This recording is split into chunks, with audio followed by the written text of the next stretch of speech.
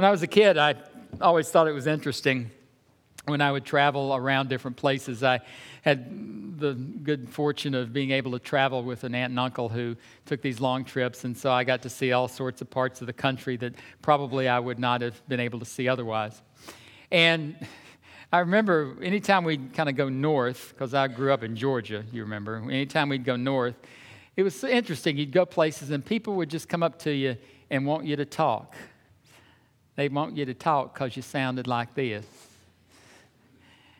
Now, I think I probably lost that accent a little bit, though Joni tells me that anytime we go to Georgia, all I have to do is breathe the air and the accent comes back.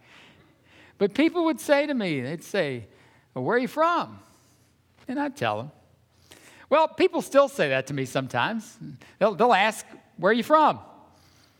And I'll say, Georgia. And invariably they say, you're from Georgia. Well, how do you end up in West Virginia? So I'll tell them the story. And it's not a long story, but I'll give them the brief version of how I grew up in Georgia and how I ended up in West Virginia. But maybe people ask you similar questions, not so much about how you ended up in West Virginia, but maybe like the profession you have.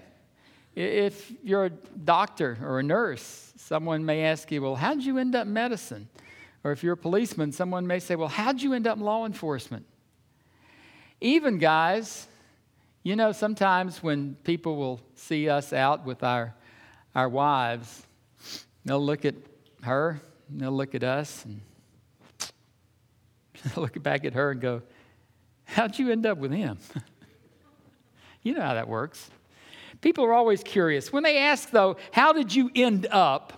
What they're really asking, though, is what series of life events brought you to where you are today? What series of life events brought you to where you are today? In the 5th century BC, there was a man named Nehemiah, and he lived in a city called Susa. Susa was the winter palace of the rulers of the Persian Empire.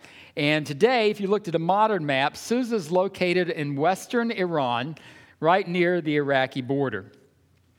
The Persian Empire, though, was quite large.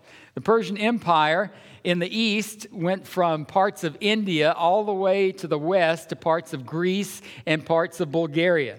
Then from north to south, it went all the way from Kazakhstan down to Egypt. So it was a vast, vast empire. Now, this man named Nehemiah, he was the cupbearer to the third ruler of the Persian Empire, whose name was Artaxerxes. Artaxerxes, interesting name, but there were 3 of them, but this one we're talking about today was the first one. Now, the cupbearer had a very prominent and a very trusted job with the king. You know what the cupbearer did? The cupbearer got to taste the king's wine and the king's food before he ate it to make sure that there was no poison in it. So in other words, they bring the king the food and the wine, and the cupbearer tastes it. If the cupbearer keels over, the king knows he probably shouldn't eat that food. Sounds like a dangerous job, and it probably was, but it was a very prominent job, and it was a very sought-after job, because if you were the king's cupbearer, that meant that he trusted you, and if he trusted you, that meant that you had all kind of access to the king that maybe the normal person wouldn't have. Risky job, but it had its perks. Well, Nehemiah was a Hebrew, but Nehemiah's home, or ancestral home in Jerusalem, was 800 miles away. So if you met Nehemiah, if you lived in the 5th century BC, and you met Nehemiah in this town called Susa, you might ask him, how in the world did you end up here? Well, Nehemiah would tell you, he said, well, actually, I was born in Persia. In fact, I've never been to my ancestral home and really probably don't even have any family that lives back there. He said, I was born here.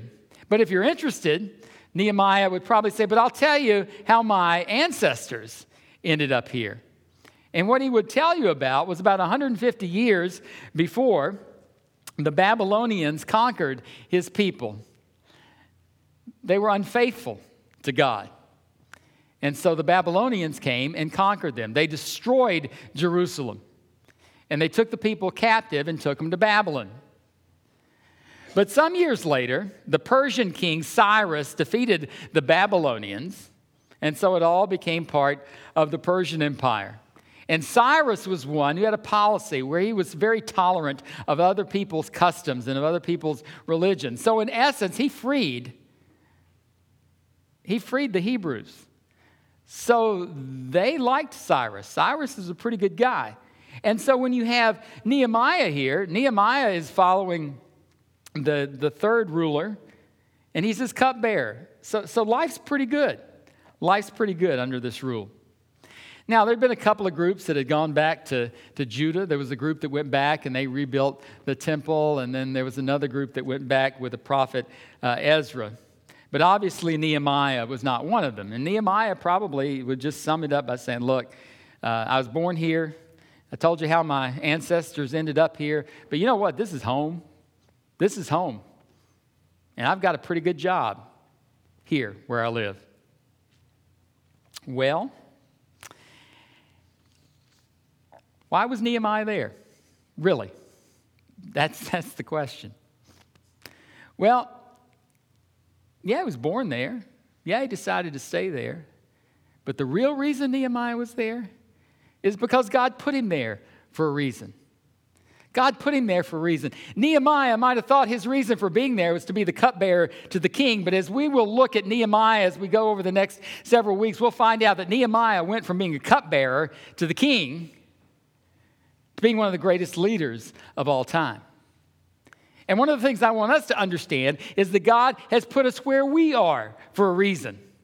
God has put you in this church for a reason. God has put you in your job for a reason. God has brought people around you for a reason. You have influence with other people for a reason. You are in a particular school for a reason. You are in a particular situation in your life for a reason. You might think it's something else, but trust me, God has a plan for everybody, and there's a purpose for where you are. So as we look at Nehemiah and look at our vision series for the coming year about what we want to be about as a church, we need to realize that God has put us where we are, but the reason God has put us here is He doesn't want us just to stay where we are.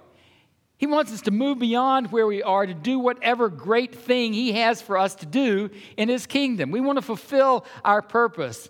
And to do that, we have to continually be moving beyond where we are in our spiritual life and always looking to move beyond to something greater that God might have for us.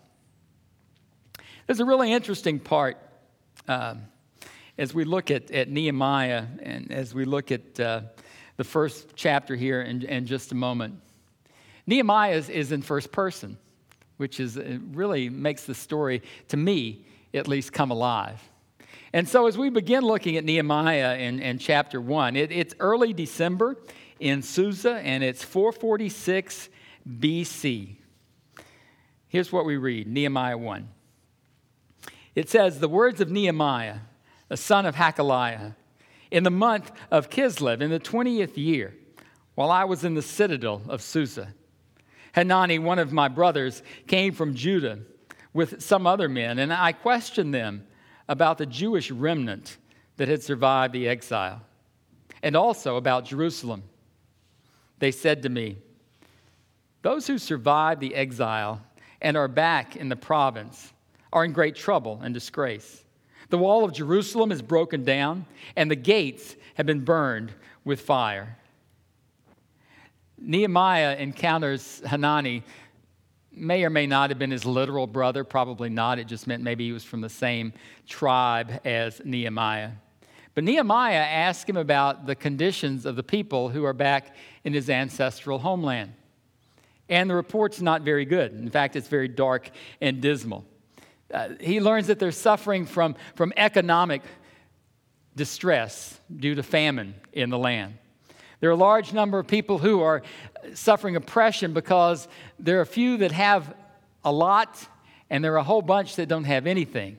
And so they're suffering at the hands of those who have a lot. Also, they're being ridiculed and harassed. Even 150 years later, they're still suffering from the idea that, hey, an army came in and wiped you guys out and hauled most of you away. So they're facing ridicule from other people about that. And the other thing he learns is that the wall around Jerusalem, the way that Jerusalem defended itself from attack, was torn down. It was in ruins, and the gates had been burned.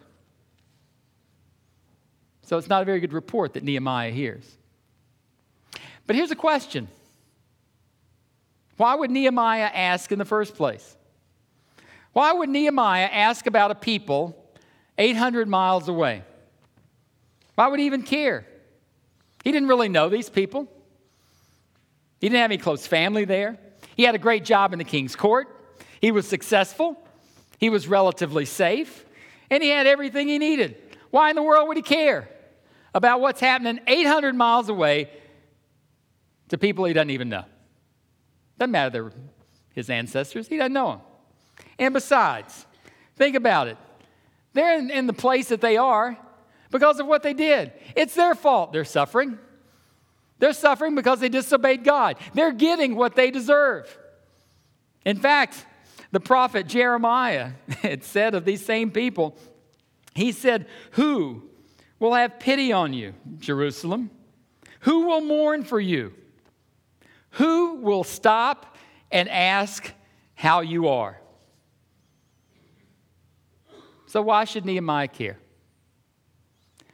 Well, he cared because God put it in his heart. God put it in his heart to ask, and God put it in his heart to care when he heard the answer. I believe that God puts things in our heart. Something as small as maybe asking someone how they are. Now, granted, I bet today people have either asked you or you've asked a whole bunch of people, "How are you?" Did you really care when you asked? Or did you really listen when they responded? I think a lot of us are really afraid to really ask people, "How are you?" Or "How are things going?" For two reasons. One, we may get caught and they may talk to us for 30 minutes. And we've got important things to do. We don't have time to listen to them. And the other thing is, we really don't want to know because it might obligate us to do something. So consequently, if we don't know the facts, we don't have to do anything. And if we don't ask, it's not going to obligate us to do anything either. But Aldous Huxley has said that facts do not cease to exist because they are ignored. Some of us like to use the ignorance is bliss approach. But when it comes to asking and caring about people, ignorance is not bliss. Ignorance is not bliss for someone who doesn't know the salvation that's offered through Christ. And ignorance is not bliss for those of us who are called to share that message with others. There's nothing blissful about that. And that kind of ignorance can lead to tragedy. When we truly care about people, we're going to ask how they are. To truly care about someone leads us to ask, and God puts that in our heart. Now, whether you act on it or not, that might be a different story. But I believe that we are the creation. All of us, not just those of us in this room, but those outside this room and all around the world, we're part of God's creation. And I believe that God puts it in all of our hearts to care for one another, to ask and to care how the creation is doing. We have to have a view of the world that's outside of ourselves. It's not just concerned about what we're going through. That's not just concerned about the little details of our lives, but one that is outside of ourselves. God has put this church here for a purpose, and He's put us in it for a purpose. And one of those purposes is to care for one another and for those outside this church. And we can come here and we can worship and we can sing loudly and we can fellowship to our heart's content and we can go to life groups and learn and learn and learn and learn and learn. But until we start to really care and to care enough to ask and to really be concerned about our fellow man, then we're really not going to be that effective. And people will say, well, you know, there's a lot going on. And I know a lot of people. And you know, I really can't get involved, and I really can't care about everything. Well, there is some truth to that, but put that in the back of your mind for a while, because we're going to talk about that in here in just a minute. And it's not related to whether you don't care or not, but it's just how you respond. But anyway, we need to move beyond, though, just asking to actually being burdened by what we hear. That's the next step. You can ask and you can care, but the next step is to be burdened. Here's what happened, Nehemiah 1:4. It says, when I heard these things, I sat down and I wept. For some days I mourned and fasted and prayed before the God of heaven. Nehemiah hears the answer to his question, and he is devastated. He is devastated. And he weeps, and he mourns, and he fasts, and he prays for days. And that's beyond just a surface concern. Nehemiah has a burden. He has a real burden for the people and the situation. And everything else we're going to look at in Nehemiah relates to this burden that he has for people. So are we looking outside ourselves? And just like Nehemiah, I believe that if we truly are, then God's going to put a burden on our heart. Because unless we have a burden, we are never going to be effective followers of Jesus Christ. I believe that if we don't have a burden in our heart, we are not going to be effectively for Christ. I think there are a lot of churches all over the world that are doing a lot of things. They are busy. They have children's ministries. They have youth ministries. They have worship. They have Bible study opportunities. They have all these things. They do things in the community. And year after year after year after year after year, they do those same things over and over and over again. And I fear in many cases they do them not because they have a burden, but rather just because that's what we're supposed to be doing. Now, it doesn't mean those things are bad, but they're just not effective. A lot of churches are spending a lot of time and a lot of money and a lot of effort and a lot of manpower doing things, but for the wrong reasons. And it's because they don't have a burden. They don't have a burden inside of them. And so we need to ask ourselves, as one of those churches in the world, is that us?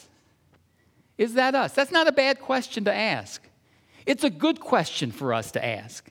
It's a question that we should ask ourselves often. Why are we doing what we do? Is it because we have a burden? Or is it just because it's what a church is supposed to do? Or is it just because it's something that we've already done?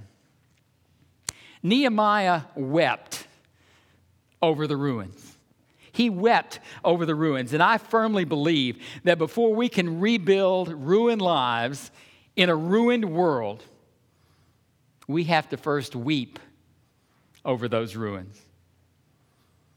Because I think if the church is going to be effective, let's say in children's ministry, if the church is going to be effective in children's ministry, somebody involved in that has to first weep over the fact that there are children in our community who don't know Jesus Christ. If we are going to be effective in recovery ministry, somebody has to weep over the fact that there are people in our community who deal with unresolved hurts and habits and hang-ups. If we're going to be effective in community outreach, we have to have someone who first is going to weep over our community and the fact that the people are here and they're in tough economic situations and they maybe don't know Christ. Somebody has to weep over that first. And if we're going to be effective in our missions around the world, then we have to weep over the fact that there are people not only around the world who don't know Christ, but who live in oppressive situations. You got to have a burden. And if you really have a burden and you really care, you're going to hear these things and it's going to cause you to weep. So what is your burden? What is your burden?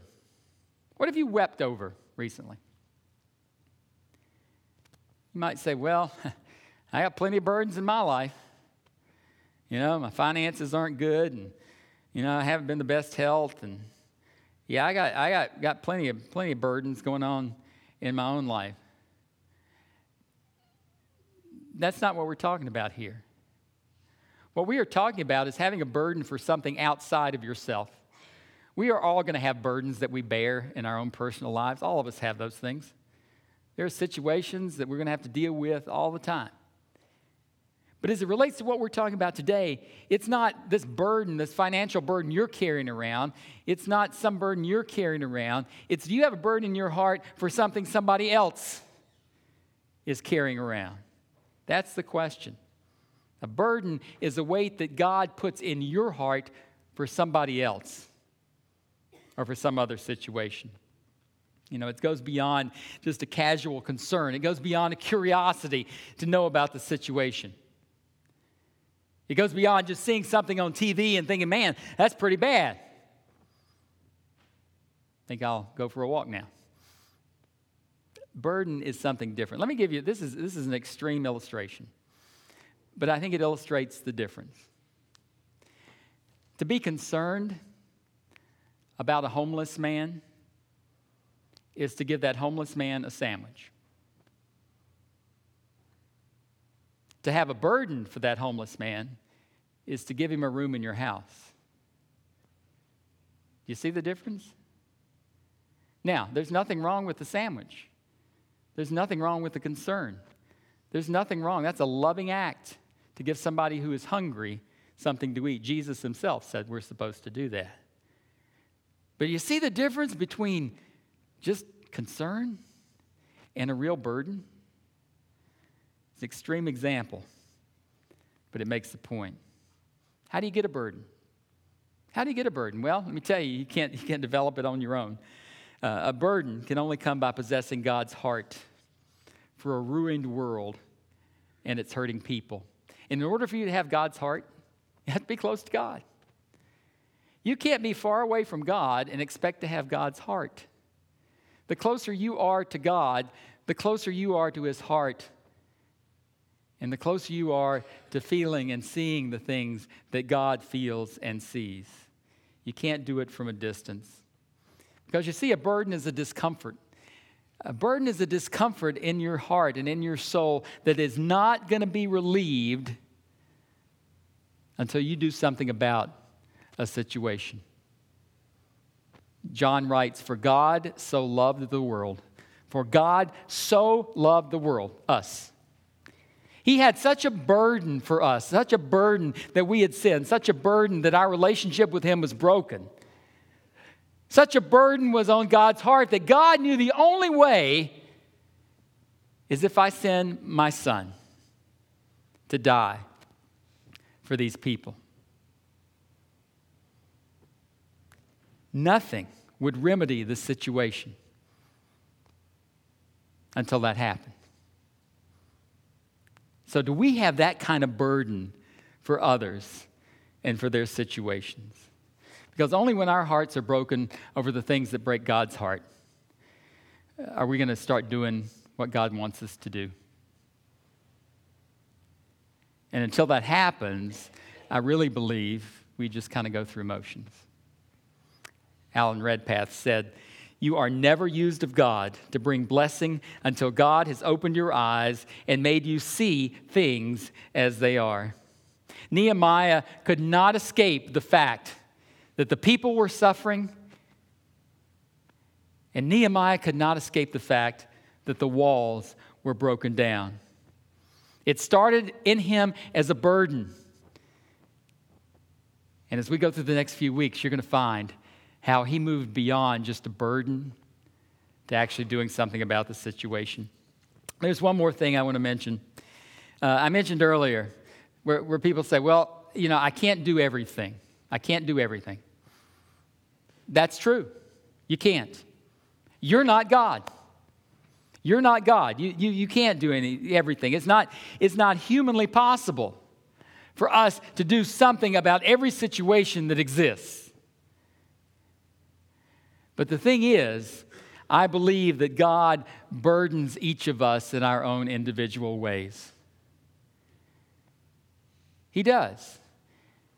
We may not all in this room share the same burden. And that's okay. But what we need to do is to realize that God is going to give us one. And we have to really focus on what that is. But sometimes we kind of feel guilty if we don't have man, I feel guilty. I just don't have a burden for that. Well, that might be okay. It might be. Because God might be burdening your heart for something else. I had a guy that called me the other day. He's going to do mission work in Ireland.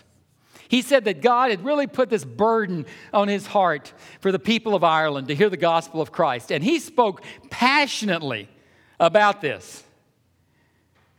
And then he asked if I would consider supporting him financially. It was a great cause, and he had a burden for these people. And I said no. I said because my burden, as it relates to mission work, is Cuba. That's where my burden is, for the people of Cuba. And you know what he said to me? He said, I understand 100%. He said, I understand. He had a burden for Ireland. I've got a burden for Cuba. One is not more important than the other. And neither one of us wanted to dilute what the other one was doing. You see, you don't have to have the same burden. Many of you support our work in Cuba. Thank you. Many of you do not. And you know what? That's okay. That doesn't have to be your burden because it's mine. It doesn't have to be. And you shouldn't feel guilty because it's not. And I hope I never make you feel guilty for that. Your burden might be the elderly lady next door. Your burden might be the little boy down the street. My burden for Cuba is in no way more important than your burden for the lady and for the little kid. They're all important in the kingdom of God because God burdens each of us individually. And I think that we need to make sure that as God's people that we don't make others feel guilty because they don't share our burden. I see people sometimes, they'll say to me, man, you know, I just can't believe that those people aren't burdened for some situation. And this guy's burdened for it. He's really gung-ho about it. And he can't understand why everybody else isn't. Even to the point where he thinks we're not Christians because we're not burdened by that. But we need to realize that that's what God's burdened his heart. And he needs to go at it with everything he has. But we shouldn't judge other people because they don't share our burden. But rather we should work on the burden that God has given us. And again, I keep going back to the fact that God has a burden for all of us if we'll just find it. In the coming weeks, we're going to have some people share with you on Sunday morning about things that are burdens to them, things that are outside the church. They're not ministries that are connected to the church at all. They are things outside the church. They're going to share with you about their burden for that particular outreach opportunity. But you know what? They're not going to try to recruit you to share their burden. They're going to share with you how God put a burden on their heart and how they responded, with the hopes of encouraging you to find your burden and find how God might use you. But there is one burden I hope we all share. It's a burden that I have. As a church, I believe our mission is to strive together every day to become more and more like Jesus. That's a burden I hope we all share. Some of us do, and some of us work at it really hard. And some of us don't even give it a second thought. That's a burden for me, and it's a burden that I hope you share. I also share a burden that we need to move beyond those things that are holding us back. Whatever it is. It might be somebody that's hurt us, or it might be laziness. Who knows?